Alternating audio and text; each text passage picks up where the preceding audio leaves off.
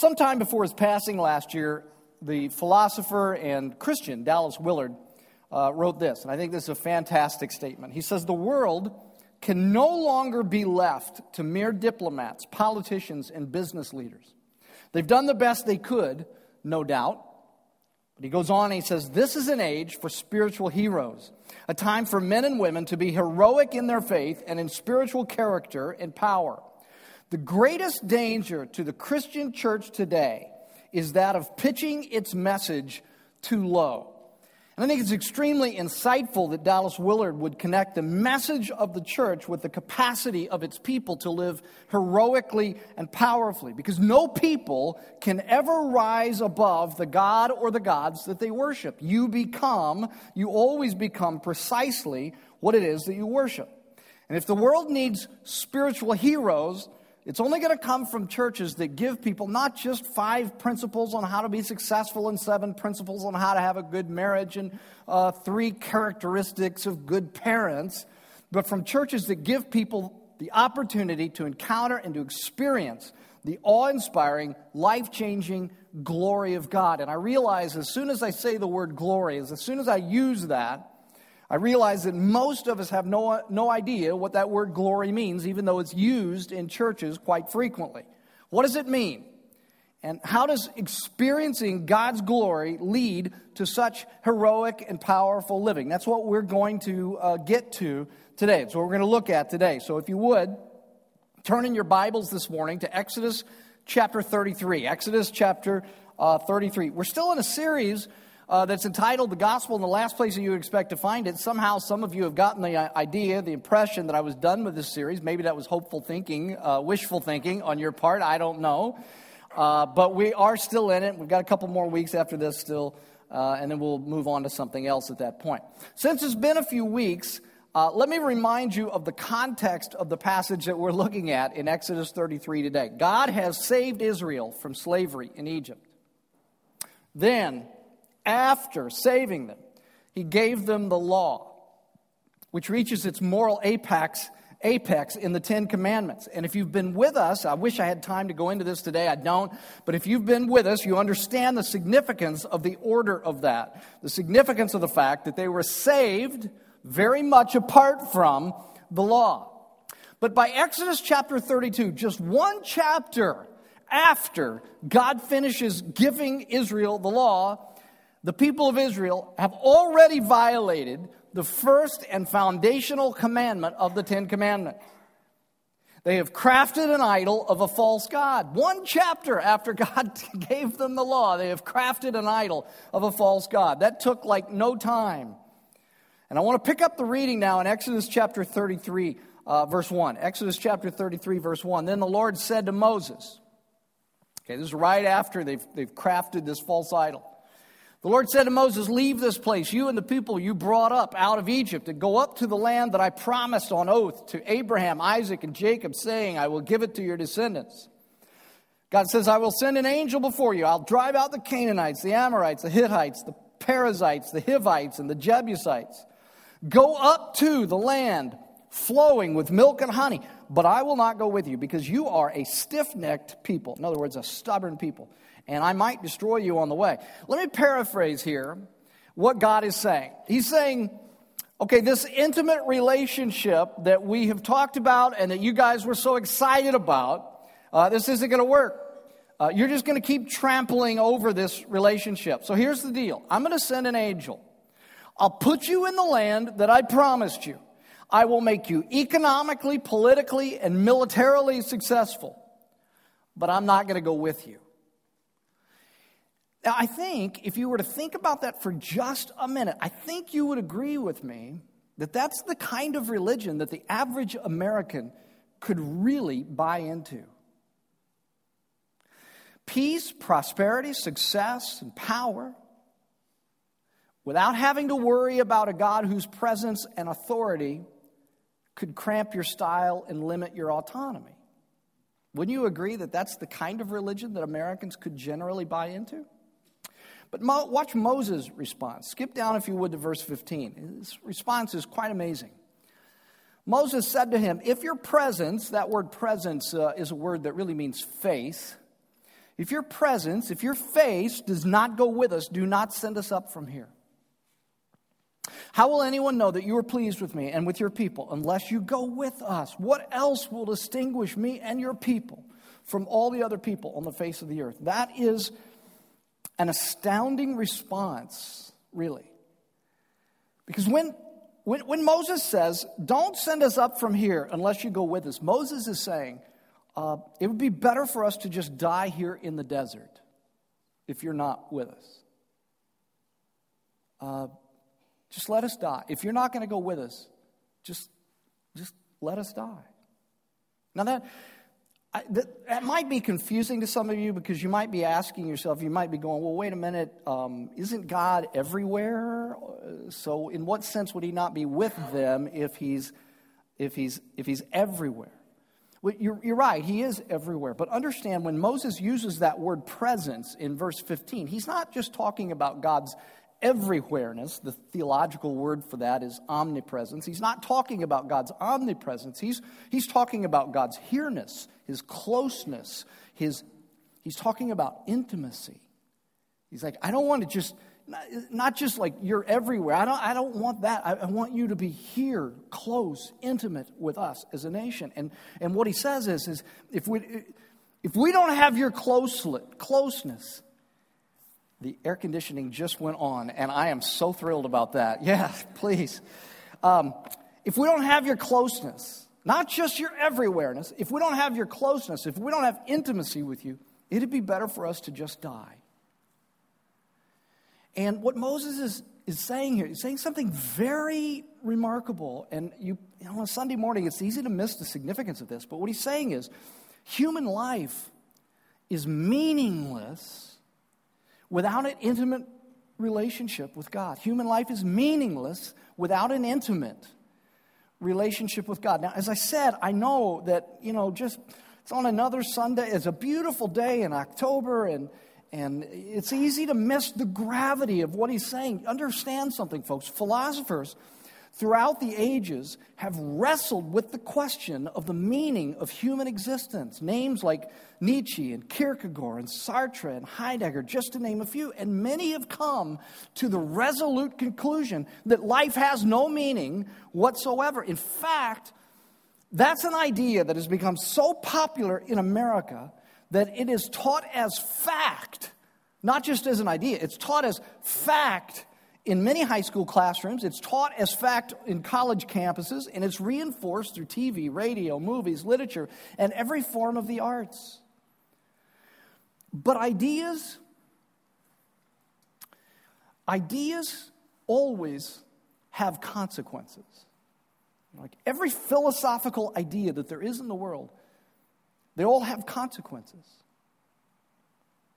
And this past week, 3 Denver teenage girls skipped school to fly to Turkey to get to Syria in an attempt to join ISIS. Did you see that in the news this past week?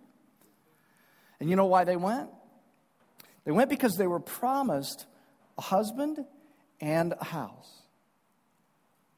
And so they skipped school to go there to join ISIS. And then, in addition, this past week, a Washington teenager walked into a high school cafeteria and opened fire. And there were other things that happened in Canada, other places around the country.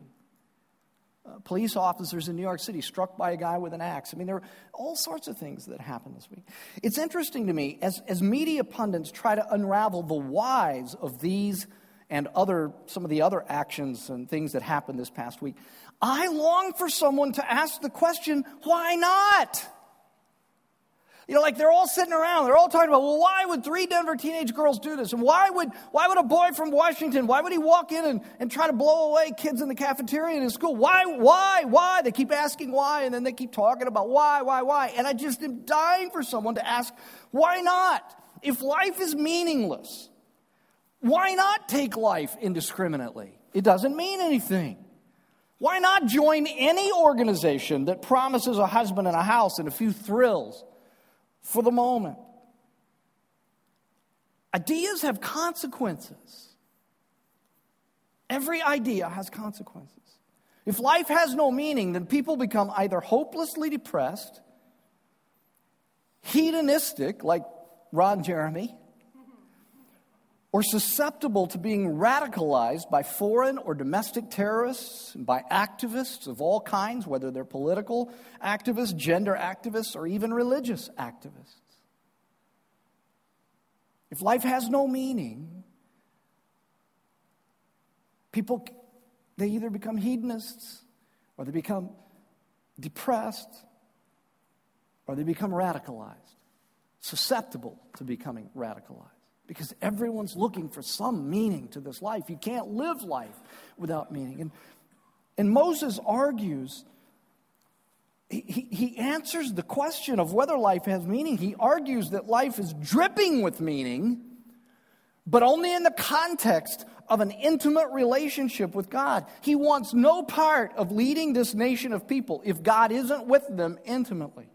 Moses says all of the prosperity and all of the success and all of the power and all of the freedom in the world is meaningless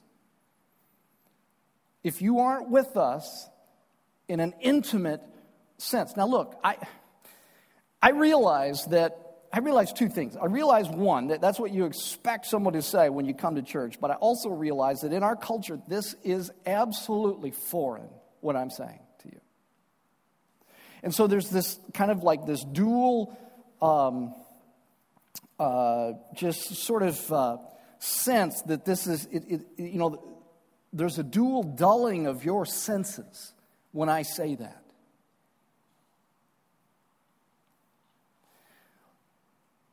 But if it's not true, what is the meaning of life then? If you don't believe what I'm saying, more importantly, if you don't believe what Moses is saying, forget me. If you don't believe what the Bible is saying, what Moses is saying in this passage, that's fine, that's your freedom. But I just would ask you to extend that idea that life is absolutely meaningless. I'd like for you to extend that out to its logical consequences. And ask yourself, what does it mean for your life? What does it mean for anybody's life? If life is absolutely meaningless and absurd. And if you don't believe it, if you don't understand what Moses is saying, if you don't believe what Moses is saying, I hope you'll keep exploring until you do, because otherwise you are going to spend all of your life searching for meaning in a world that outside of an intimate relationship with God has absolutely no meaning whatsoever. Okay, let's move on, because I want you to see how an encounter with the glory of God leads to the kind of heroic and powerful living that is really needed in the day and age that we live in today. Skip down to verse 17 in chapter 33, and I want you to see God's response to Moses. Moses says, "Don't send us, let us die if you're not going to come with us." I want you to see what God says to Moses. He says, the Lord said to Moses, "I will do the very thing that you have asked, because I am pleased with you, and I know you by name." And then Moses said, he asks a very interesting question. He says, "Now show me your glory." There's that word that we use so much in church that nobody really understands what it means. We're going to solve that today. We're going to teach you what that means. We're going to show you how encountering God's glory changes people, how it radically changes people's lives. He says, "Now show me your glory." And I want you to notice God's answer. He says, and the Lord said, so Moses says, "Show me your glory." God says, "I will cause all my goodness to pass in front of you, and I will proclaim my name, the Lord, in your presence." In other words, Moses says, "I want your glory." God says, "Okay, I'll show you my goodness." In other words, if you've seen my goodness, you've seen my glory. If you understand my goodness, you understand my glory. All right? Okay. He says, "I will have mercy on whom I will have mercy, and I will have compassion on whom I will have compassion. But," he said, "you cannot see my face, for no one may see me and live." I'll explain that in just a few moments. Then the Lord said, "There's a place near me where you may stand on a rock. When my glory passes by, I will put you in a cleft in the rock and cover you with my hand until I have passed by. Then I will remove my hand, and you will see my back, but my face must not be seen." Okay, there's so many things here that that I would love to show you, but I don't have time to go into all of them. So let's just focus ourselves on the most important things that I really want you to get from this, okay? Let's start with two words, the words glory and the word face. They're synonyms. They're not completely interchangeable, but they are synonyms, okay? And I think as we look at these two words, we'll get a sense of what this idea of God's glory means, and we'll also see four ways that we're radically changed when we encounter God's glory. The words are, the word glory is the Hebrew word kavod, and the word face is the Hebrew word panim. And let's look at a couple of things about what this word glory, this word kavod, means. First, kavod, glory, means weighty. Not in the physical sense of being weighty, but in the sense of importance. In the sense of being worthy of respect. Now, I want you to think about the implication of this for just a moment. When Moses says, I want to see your glory, I want to see how weighty you are, I want to see how worthy of respect that you are. What this means, you have to understand, when he says that God is glorious, what he's saying is that God is not a build-your-own kind of God. That's one of the implications of this word kavod, which means weighty. He's not a build-your-own God kind of God. You know, I often hear people say, I'm sure you probably hear this too, you know, they'll say, well, my God is all-loving. And then somebody else says, my God is this. And then somebody else says, my God is this. And see, those aren't weighty gods. Those aren't glorious gods. Those are construct gods. Have you ever known someone who had such a low self-esteem that they changed their entire personality based upon who's around them at the moment? Ever know anybody like that? How much do you respect those kind of people? How weighty do you consider those people? Well, they're not. They're superficial because they change no matter who, you know, just depending upon who's around them. They're not weighty. They're not glorious. They're not people worthy of great respect. Moses is so struck by God's weightiness, his solidity, that he knows that the only right response to this God is worship. And when you encounter God's glory, you begin to realize that this God, the one that is revealing himself to Moses here, is above all of your likes and all of your dislikes. This is a being that you don't construct. This is a being that you can only submit to. It doesn't matter what you think of him. It only matters what he thinks of you. And so, in other words, I guess we can summarize it like this. We can say that you have experienced the glory of God when he becomes intellectually real to you. He's not abstract. He's not whatever you want him to be. He's intellectually real. This is who he is. And you begin to develop a certain intellectual awe about him. You say, I can't just decide who this God is to me. I have to discover who this God is and who he reveals himself to be instead of creating him to be what I want him to be. He becomes intellectually real to you. You've experienced the glory of God when he becomes intellectually real to you. Okay, second thing that this word kavod means. Kavod also means substance. Or matter, because he is so substantive, because he is the subject of life, you have begun to experience the glory of God when he matters more than anything else, okay? When you encounter the glory of God, he begins to matter more than anything else. You develop this either-or perspective on life. Either there's no God and life is meaningless, or there is a God and nothing else matters but my relationship to him. Everything else is negotiable. Everything is judged by whether it helps or hinders your relationship to God. If a boyfriend or a girlfriend hinders your relationship with God, you break up with him or her.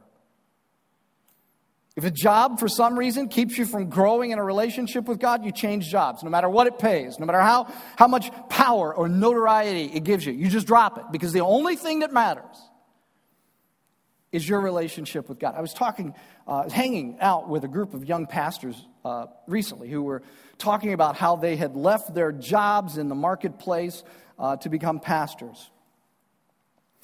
And I did that. I left a job in the marketplace to become a pastor, and I've been doing this for quite a while now, and I know that being a pastor can get in the way of a relationship with God.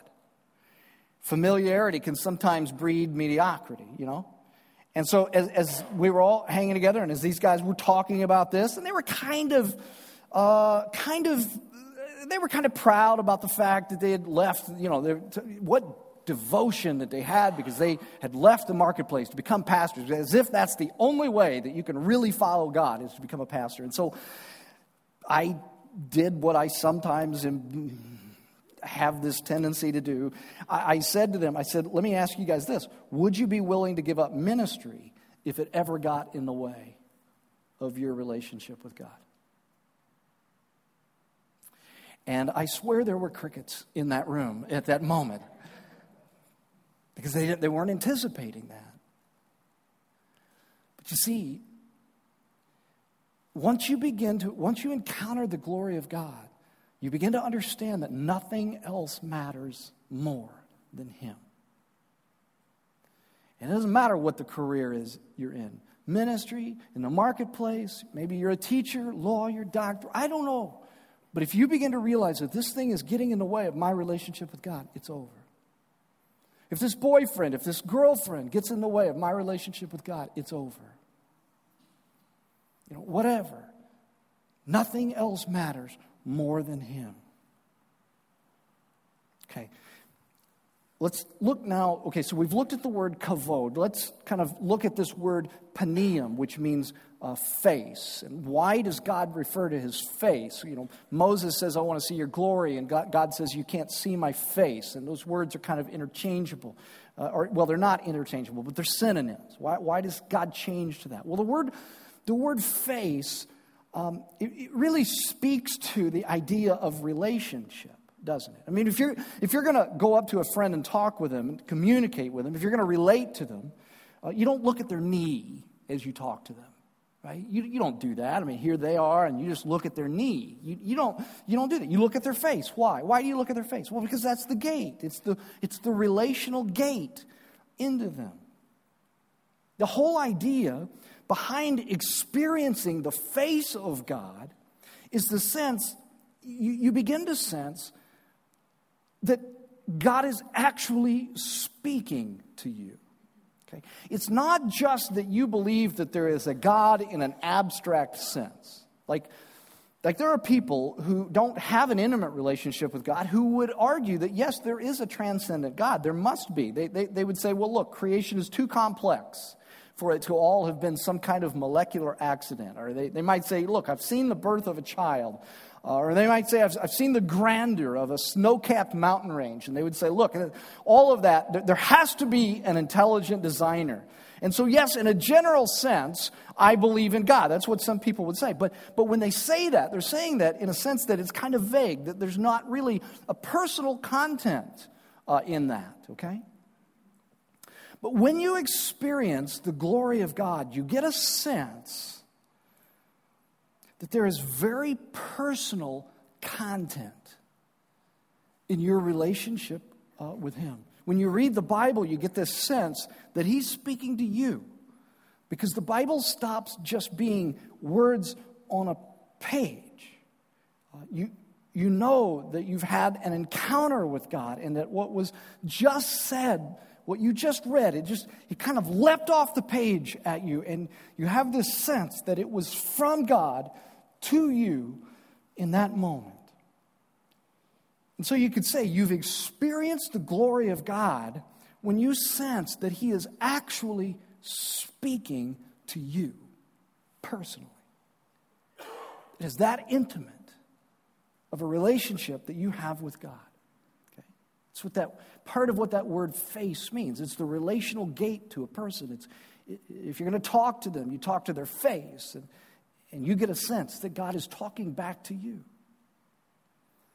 And then last of all, this word paneum, which means face, it refers also to beauty. Beauty. And so, like if you talk about someone being beautiful, almost always, we're talking about a person's face. I mean, there may be other things that you refer to when you refer to their beauty, but almost always you're talking about a person's face. And so when Moses says, I want to see your glory, what he means is, part of what he means is I want to see your beauty. God, I want to see your beauty. See, when you believe in God in a vague, sort of abstract way, you go to him for things, right? You go to him because, like, there's some crisis in your life and you need something. You need him to do something for you. But when you've begun to experience the glory of God, you see him, you know that he's beautiful, and you begin to find him satisfying in and of himself. You experience the glory of God when you begin to find God satisfying in and of himself, not just for what he does for you, okay? Like if you ever, like, I don't know, maybe you've been in a place where, let's say that you were on top of a cliff and you could look out on the cliff and you just see the ocean. And you know how that's so beautiful that maybe you just can sit down and put your hand on your chin and you can hand on your chins and you can just kind of sit there and look at that for like hours because it's so beautiful. And you just want to take it all in. You're not up there because, you don't have any other motive. It's not like you're trying to sit there and look at that so that other people will walk by and say, oh, wow, what a contemplative person he is or she is or whatever. You're not doing it for that reason. It's just because you're looking at this and you're going, oh my goodness. Oh my goodness. That is so beautiful. I just want to sit and look at it. Well, that's what it means when you experience the glory of God. You begin to find him satisfying in and of himself. Not because there's all of these other things that you need him or want him to do. It's just that you find him satisfying in and of himself. That's what it means to experience the glory of God. That's how it radically changes you when you encounter the glory of God. And would you notice that at the end of this experience, would you notice what happens to Moses in this moment? All he can do in this moment is bow down and worship. See, you can never rise above the God or the gods that you worship. You can never be more powerful or more heroic than the God that you worship. Which is why the church can't afford to pitch its message too low. The world needs spiritual heroes and spiritually powerful people. And the only way that those kind of people rise up is when they have encountered the awe-inspiring glory of God. They're so radically changed that they live heroic and powerful lives. And it's no coincidence that Moses, after seeing this, becomes one of the greatest leaders that Israel ever had. Dallas Willard is right. The world, we can't afford to leave the world to mere diplomats and politicians and business leaders. The world needs spiritually heroic people who have encountered the glory of God and have been radically changed by him. Now, last thing I want you to see in this passage, because this series is entitled The Gospel, in the last place that you would expect to find it. And so I want you to see the gospel in this passage. I want you to remember that Moses said, he said, God, I want to see your glory. And God told him that he would show him his goodness, but not his face, because no one can see his face and live. Now, I want you to skip down in this passage one more time. I want you to skip down to chapter 34, verse 5. Chapter 34, verse 5. And this is God showing himself to Moses. The passage says, Then the Lord came down in the cloud and stood there with him and proclaimed his name, the Lord. And he passed in front of Moses, proclaiming, the Lord, the compassionate and gracious God, slow to anger, abounding in love and faithfulness, maintaining love to thousands, and forgiving wickedness, rebellion, and sin. Yet he does not leave the guilty unpunished. He punishes the children and their children for the sin of the parents to the third and fourth generation. Moses bowed to the ground at once and worshiped. Instead of seeing God's face, all Moses gets is God's back, and he gets a proclamation about God's goodness. Now, the proclamation of God's goodness here, if I can summarize it, I would summarize it like this. On the one hand, I'm absolutely forgiving, and on the other hand, I'm absolutely punishing. That's my glory. That's my goodness. Absolutely forgiving and absolutely punishing.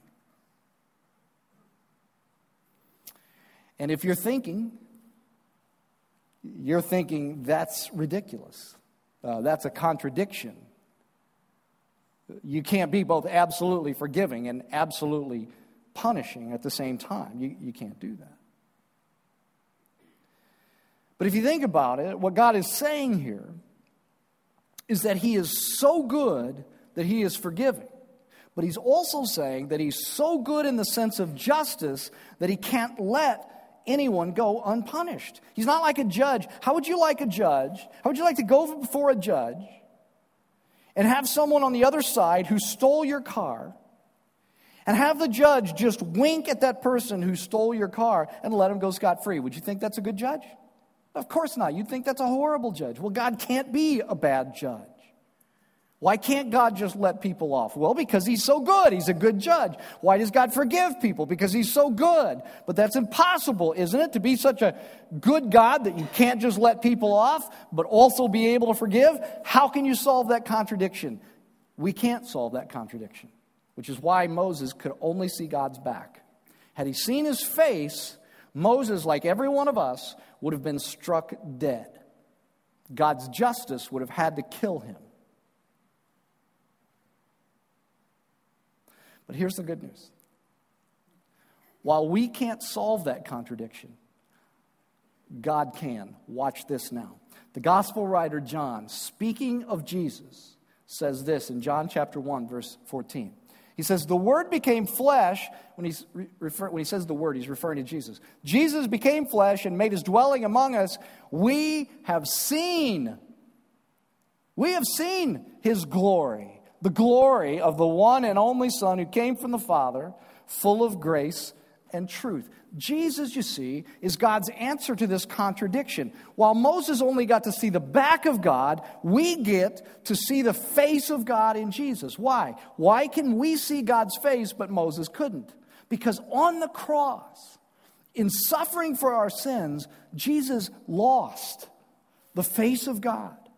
Now understand that for all of eternity, Jesus had been beholding the glory of the Father face to face. He'd been beholding the glory of the Father. But on the cross, He loses the face of God. God turns His back on Jesus. And when Jesus cries out on the cross, my God, why have you forsaken me? He is for the first time in all of eternity being cosmically ignored by His Father.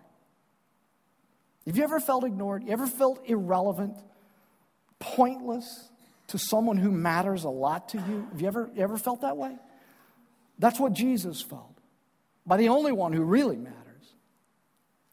When in that moment, God turned His back on Jesus. Why did Jesus lose the face of God? The answer is so that we could have it.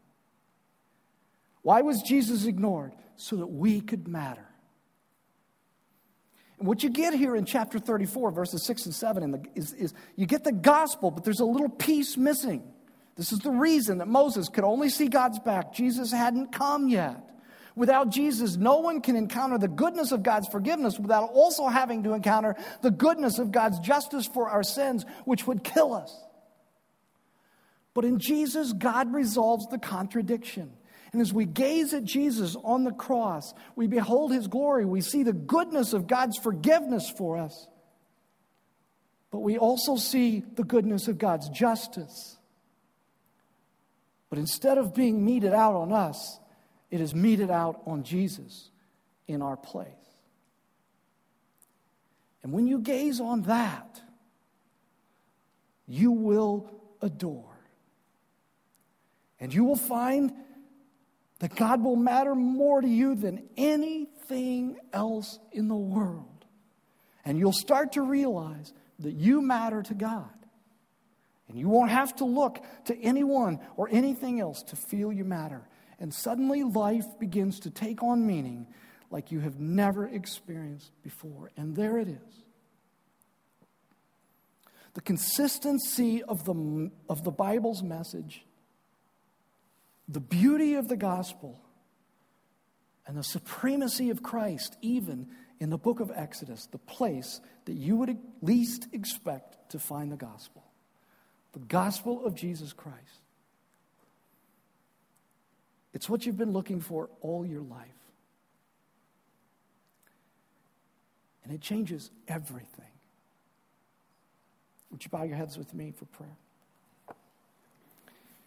Our Lord Jesus Christ, it is too much for us to take in that on the moment that you suffered on the cross, that part of your suffering was that you lost the face of God. You could no longer see his face. You no longer had that relationship with God the Father because he turned his back on you in that moment. We can't even begin to imagine what that must have felt like to one who had taken and seen and experienced that glory for all of eternity. But we can hardly fathom what it means that all of God's forgiveness is seen in you, but all of God's justice is seen in you. And that all of God's justice for me as a person was meted out on you. Lord, would you give us the capacity this morning to adore, to gaze at your glory on the cross. We don't have to just look at your back as Moses did. We can see, we can behold your glory, your goodness, your justice and your mercy, both displayed there in that moment on the cross, where your blood was shed and your body broken for our sins, for my sins. And Lord, would you change us as we behold your glory? Would you radically change us so that we can be people heroic lives, spiritually powerful lives, and we can be agents of grace to a world that so desperately needs your grace, so that we can be agents of truth to a world that so desperately needs truth, and agents of light to a world that so desperately needs light.